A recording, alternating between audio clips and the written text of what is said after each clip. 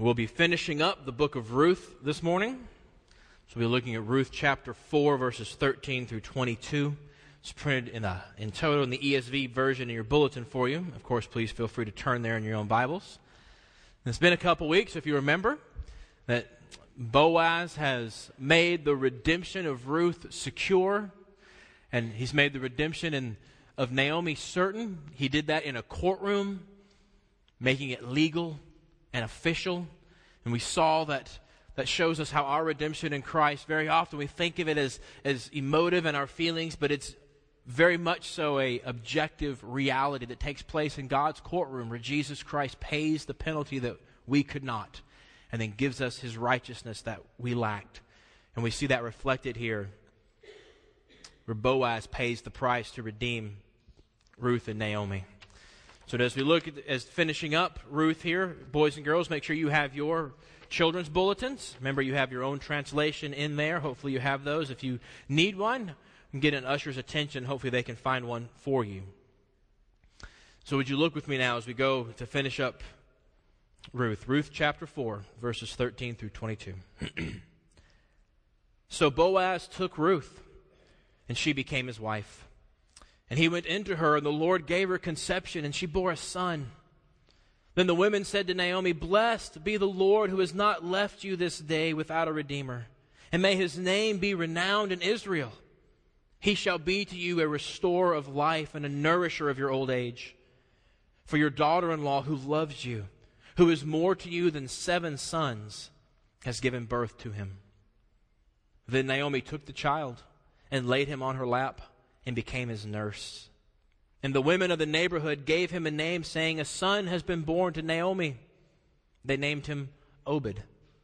He was the father of Jesse, the father of David. Now these are the generations of Perez. Perez fathered Hezron. Hezron fathered Ram. Ram fathered Amminadab. Amminadab fathered Nahshon. Nahshon fathered Salmon. Salmon fathered Boaz. Boaz fathered Obed, and Obed fathered Jesse, and Jesse fathered David. Now, this is God's word. Let's pray together. Father God, as we come before your word, Lord, we ask that you would indeed open this text up to us. Holy Spirit, would you build us up? May we see Christ and know him more deeply. We ask this, Lord, in Jesus' name. Amen. Well, to kind of close out the book of Ruth and kind of jump into this text, I want to kind of get a little autobiographical here just for a second. I want to tell you about my Christian journey very briefly. I became a Christian about probably when I was 15 years old. And I started out as a Southern Baptist, and I have no regrets. I loved being a Southern Baptist. I have no problem with the Southern Baptist Church. My salvation to me was personal. The Bible was real. Every time I came across that little word, Y-O-U, I knew it was singular, and I was told like a good Baptist, and so I did it to put my name in there. And so the Bible was addressed to Sean very often, and it was such a living and active and vital faith. I was enthusiastic about Jesus Christ. He was a real person to me, to whom I spoke. And I sang about him, and I wanted to know more about him. It was an emotive, heartfelt Christianity. But for me, looking back, the gospel was really about what God did back then on the cross. Not so much. It was about what Jesus was doing in me right here today.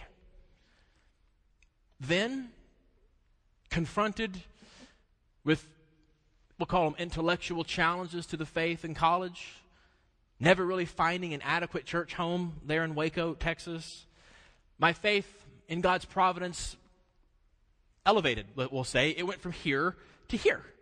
It became more cerebral. I started to relish and to enjoy theology, especially Reformed theology. You know, people with robes and bow ties, those kind of guys. So, and I jumped in with both feet, obviously. I became concerned with what in our tribe is called being a TR, which means being totally reformed. No, I am more reformed than thee, brother. Oh, nay, brother, I am yet more reserved and more reformed than thou. And you know, it's oh, my beard is longer, I am more like Calvin than thee. Oh no, Calvin was clean shaven. Actually, I am more, very much concerned with getting it right. I realized, of course, because it is true that YOU in Scripture is actually plural most of the time. And that Jesus Christ himself said the Scripture is about him, not Sean. And so God makes promises to his plural people, not to Sean. And so I quit plugging my name into the Bible because that was not proper. It's not right. My faith became less and less heartfelt, more heady. I quit really communing with Jesus as a person because I knew theologically, of course, we were to pray to God through Jesus. And so we addressed, Father, you will never find a prayer addressed to Jesus Christ, and so do not do it. That's not very TR.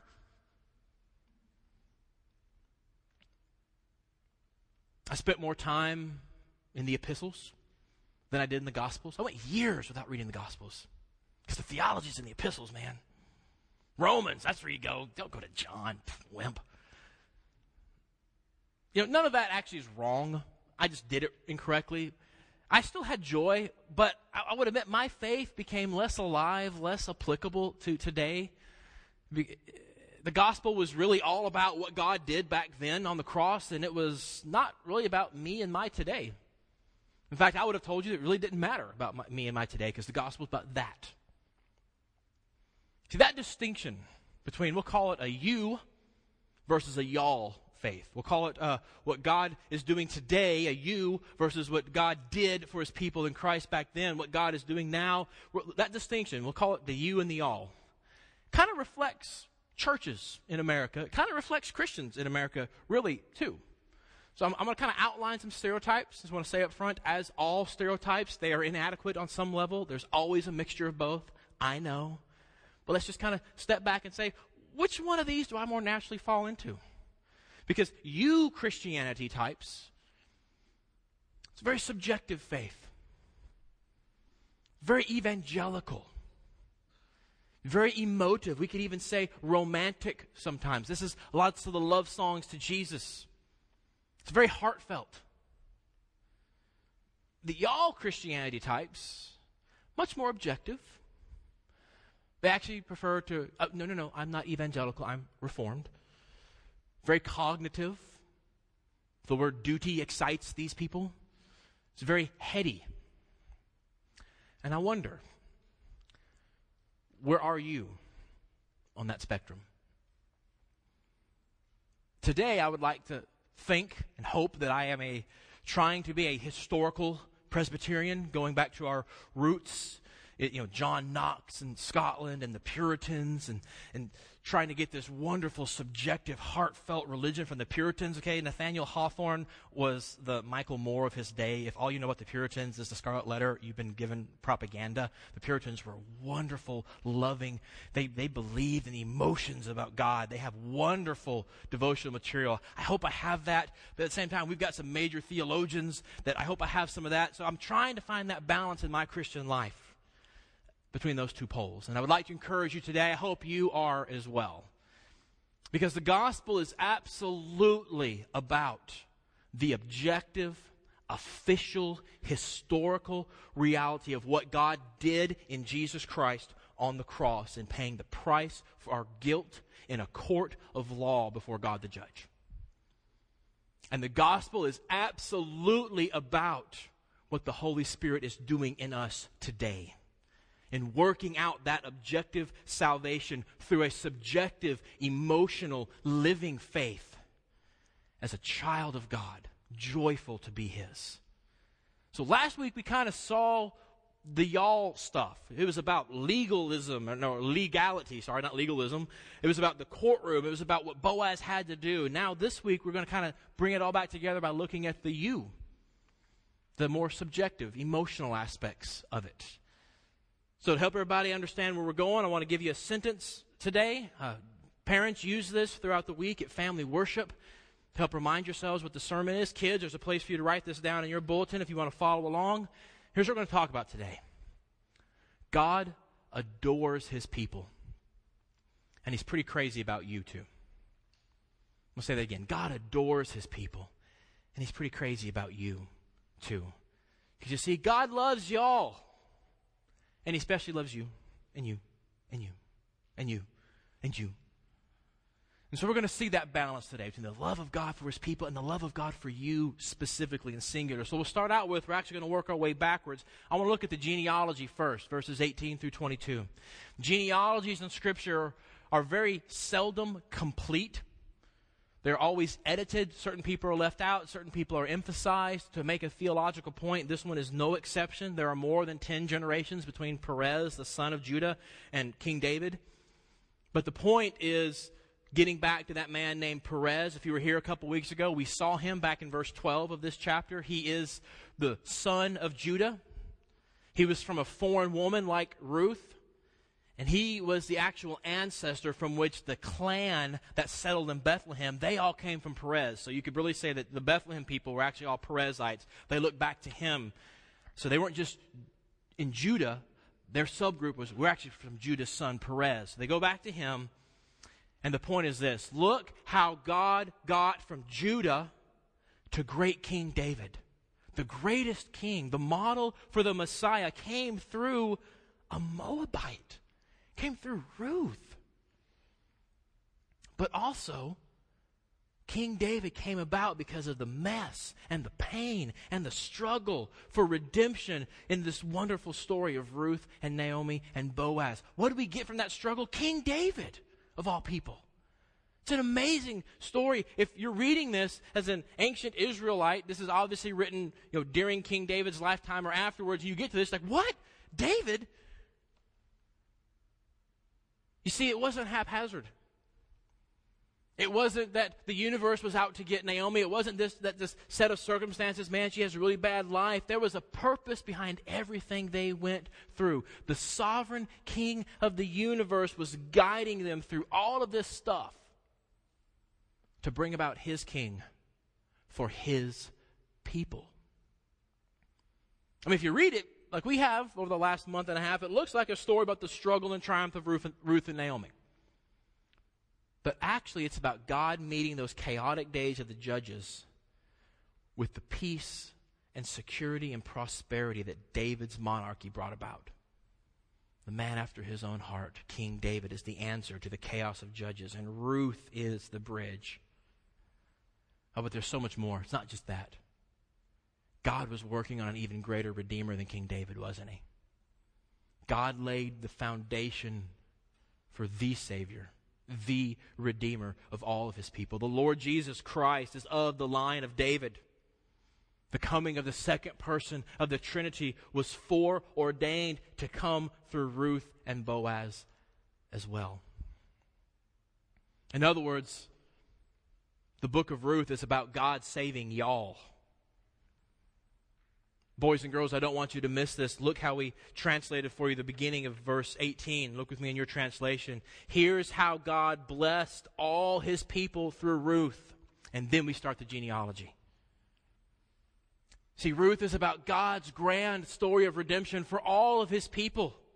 The Lord Jesus Christ is of the line of David. The New Testament won't let you get around it. In fact, Matthew pretty much goes to his Mac there and right-clicks and paste this genealogy from Ruth and puts it right into his genealogy, follows it. He won't let you miss. Ruth is where we get Jesus. So God is making all things new through this chaos in Naomi's life, through the struggle, through the pain, through the doubt she went through. Which means you have to think about it. So the famine that happened in chapter 1 was really to get Naomi to leave so she could find Ruth. Then the death of all the men in her life were really so she would come back with Ruth so God could bless them and bring forth children so He could bring forth King David, so He could bring forth Jesus Christ. What an amazing sovereign God. How can we be anxious in the power of one such as this? And if you remember as we went through it, even in all that junk and chaos, you remember Naomi never gave up on God's faithfulness to His people.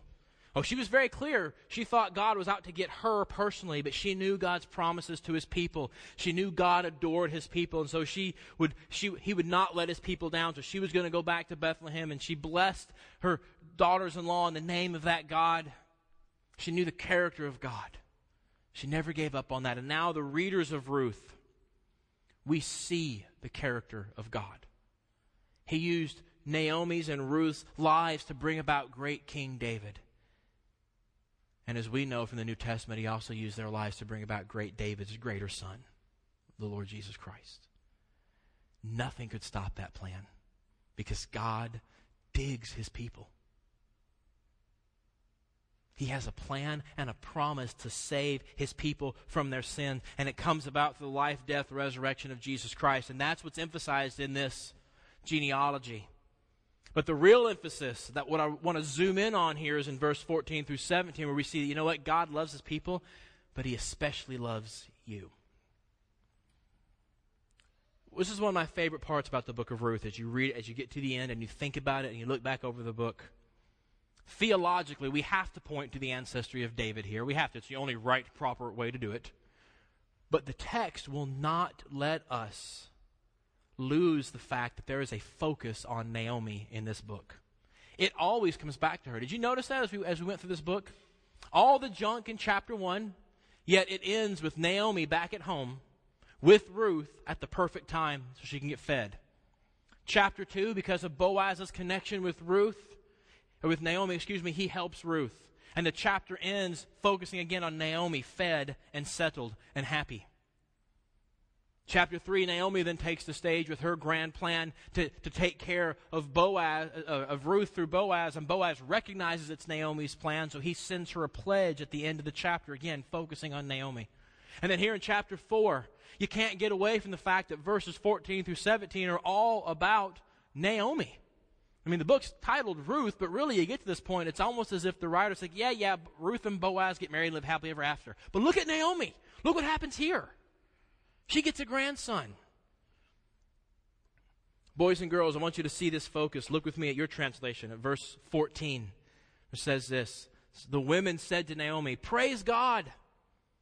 He has done what he promised. He's given you a redeemer." Talking to Naomi. They don't say, well, thank God for Boaz, or thank God for what Ruth. No, Naomi, you have been given a redeemer. It says literally in verse 14 in the ESV, she has not been left without a redeemer. See, this is about Naomi. This is personal to her. And Obed is not a blood relative of Naomi. So to make it clear, Ruth in verse 16 makes her his nurse. Well, what is that? What is a nurse? Well, here's how we kind of explained it for the boys and girls. Look with me, if you would, at verse 16, boys and girls, in your translation.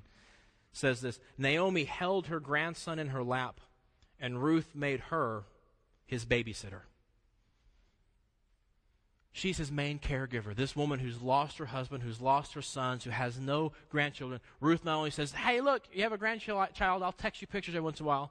She says, you get to be the one who helps take care of him primarily. You get to help raise him like a son. It will be as if you have your motherhood again. So much so that verse 15 tells us that they say this baby is going to be a restorer of life to her. That's an interesting word. What's a restorer of life? I want you to think about when you're on the internet. I want you to think about maybe you're reading your favorite blog, or maybe you're checking your favorite news site, or maybe you're on Facebook, and all of a sudden some of the links quit working. And instead of getting a picture, you get that weird little square with that X in the middle of it showing a picture should be here. What do?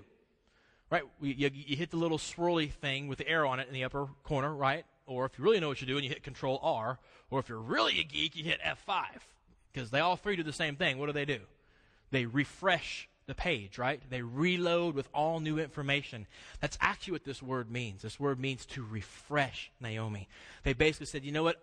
Obed is like God going, let's just refresh your whole life, make everything new and working again. Isn't that a great picture? When God comes with this child, he's already taken care of his plan for his people. This is about Naomi. He hits a refresh button. He's a new beginning. God has made all things new in her life. Her family line will go on. She has that peace, and she's going to be taken care of in this life. She has that security. This is personal. God has restored Naomi. He has ensured her earthly provision for her life. He's given her all her heart desires in that culture. You realize God didn't have to do this. All the y'all stuff was handled. Obed's there, David's coming, Jesus coming. Okay, box off, I'm done here. Next plan. But God doesn't do that. he focuses in and makes Naomi's life blessed and wonderful. Why does God do that? Because he loves Naomi, and God loves to bless his people personally. God has chosen a people for himself. He digs them. He's going to save them. He's going to protect them. But while focusing on the fact that God adores his people, don't miss that he is pretty crazy about you, singular. The text won't let you miss that. God keeps coming back to this woman because he wants to, even after his plans are taken care of.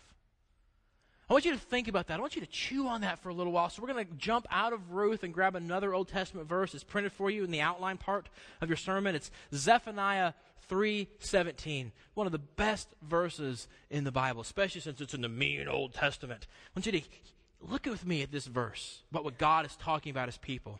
And by the way, these YOUs are singular in this verse. The Lord your God is in your midst, a mighty one who will save. He will rejoice over you with gladness. He will quiet you by his love. He will exult over you with loud singing. This is Scripture. Scripture says God is absolutely dancing a jig and whooping it up for joy at the thought of you. He loves you that much. Now, I know you don't believe that, but imagine how your life would change if you just would. Because, dear flock, God loves you individually. He never gets so wrapped up in the big picture of what he's doing that he forgets about you, his precious child. So don't ever fall for that lie that's out there a lot that, God the Father is kind of stern up there like this, and Jesus is the one who has to come and convince him to be loving and to do this whole gospel thing and to save a people for himself and to love you. No, the gospel was God the Father's idea. He wanted to do it. The Bible tells us in several places, in love, God predestined you to be his child through faith in Jesus Christ.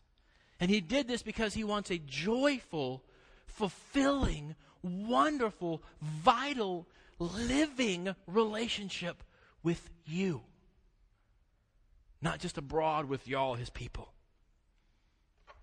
As we're hopefully, Lord willing, we're closing on a new house down the street in about a month, and we're packing up and look at some things, and I found my parents brought me this box of my Legos when I was about 10 years old. And so we've added some of Joseph's Legos to that. So Joseph has this big pile of Legos, and he and I have been playing with Legos, and I had this one little toy. It's a wind-up Lego piece. I probably got it when I was like 8 years old. And Joseph's 9, so this thing's like 30-something, 31 years old here, and it still works, and it wasn't working that well. And I said, well, Joseph, let me just take this, and I'll get you a new one. It'll work better. And he grabbed it and held it. He goes, no, my daddy played with this when he was a boy. It's special. I want this one. And that kind of close connection, that is what God has created for you through Jesus Christ. He thinks you're special. He dances a jig at the thought of you. He wants that closeness with his people. He has a plan to redeem his people, and especially you. Oh, if only you would believe that. So here's a couple things to take home from this. One, during suffering, when your life is not going that well, perhaps you're just maybe feel like you're living an unfulfilled life. There's nothing particularly going bad. Life could be so much better. Or maybe you are going through some pretty significant trials. Maybe the suffering has gotten to the point where you're just sick of this.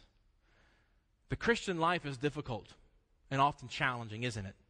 Okay, let's all acknowledge that together, yes. Okay, students, young people, did you hear that? Life is challenging. The church fails our young people so often because we try to hide the bad parts and just give you only the good parts. Let's just keep you entertained and happy. Don't show you the bad stuff so you'll keep coming to church. And then when you go off to college and major reality hits, you kind of like, whoa, life isn't easy and there's no ammo from my church. I'm just going to do something else then because obviously Christianity doesn't work.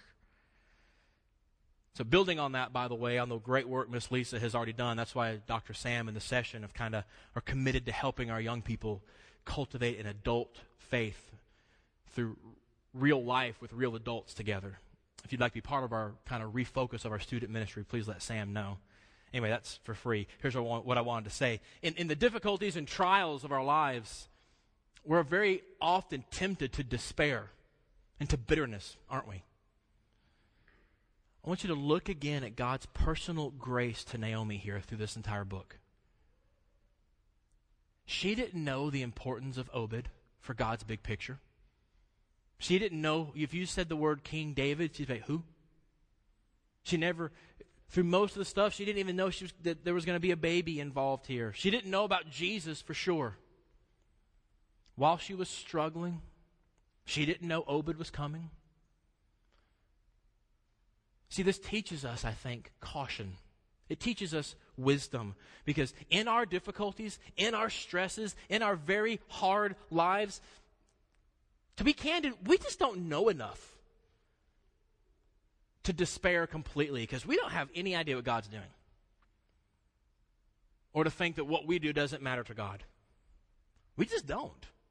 Naomi had no idea. She's still holding Obed. It really has no idea how big of a deal her life is for the kingdom of God and his plans.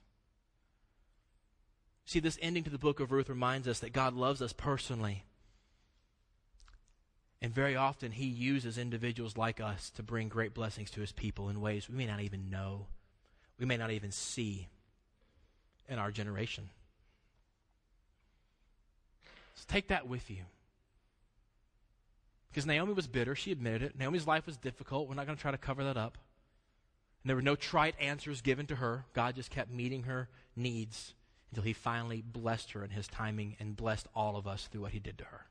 You never know what God is doing in your life in these difficulties. Second thing, I want you to take a step back. I want you to kind of look in your heart as we did at the beginning and really think about it.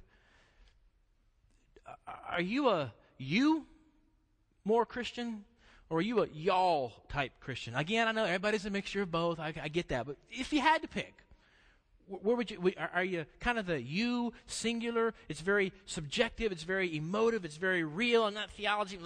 It's about how I feel, and it's very heartfelt and very alive. Or you tend to be more about this is what God has done for his people. It's objective. It's settled. And my feelings are important, but mainly let's just talk about theology some, or let's not get too emotional there. I'm kind of uncomfortable with that. Where are you?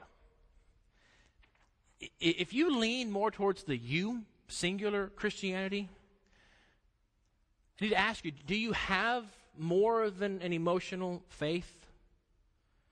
Because in your emotive living faith, make sure it's grounded in truth. All of your guilt is taken away. God perfectly accepts you in Jesus Christ. And you need to be reminded of that, because very often if you're a you Christianity, what you do is you take your subjective feelings about the gospel in any given moment, and you make those subjective feelings the basis for your acceptance with God.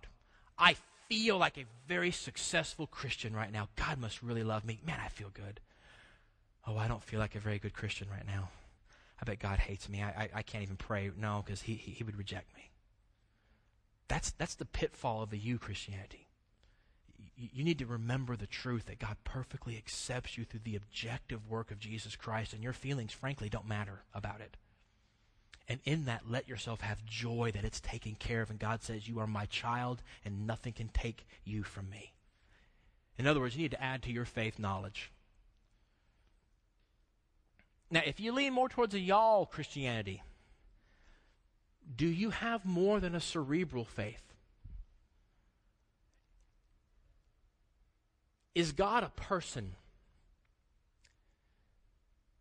Is he living and active, actually doing things in your life? Or is it more like this principle that you've based your life on?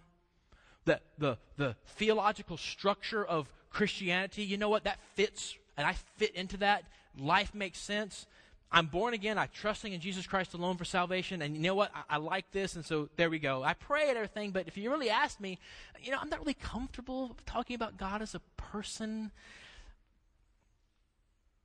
And the other side of that is, do you realize that God loves you lavishly? Not just that, yes, God has given us Jesus Christ, and saved his people for himself.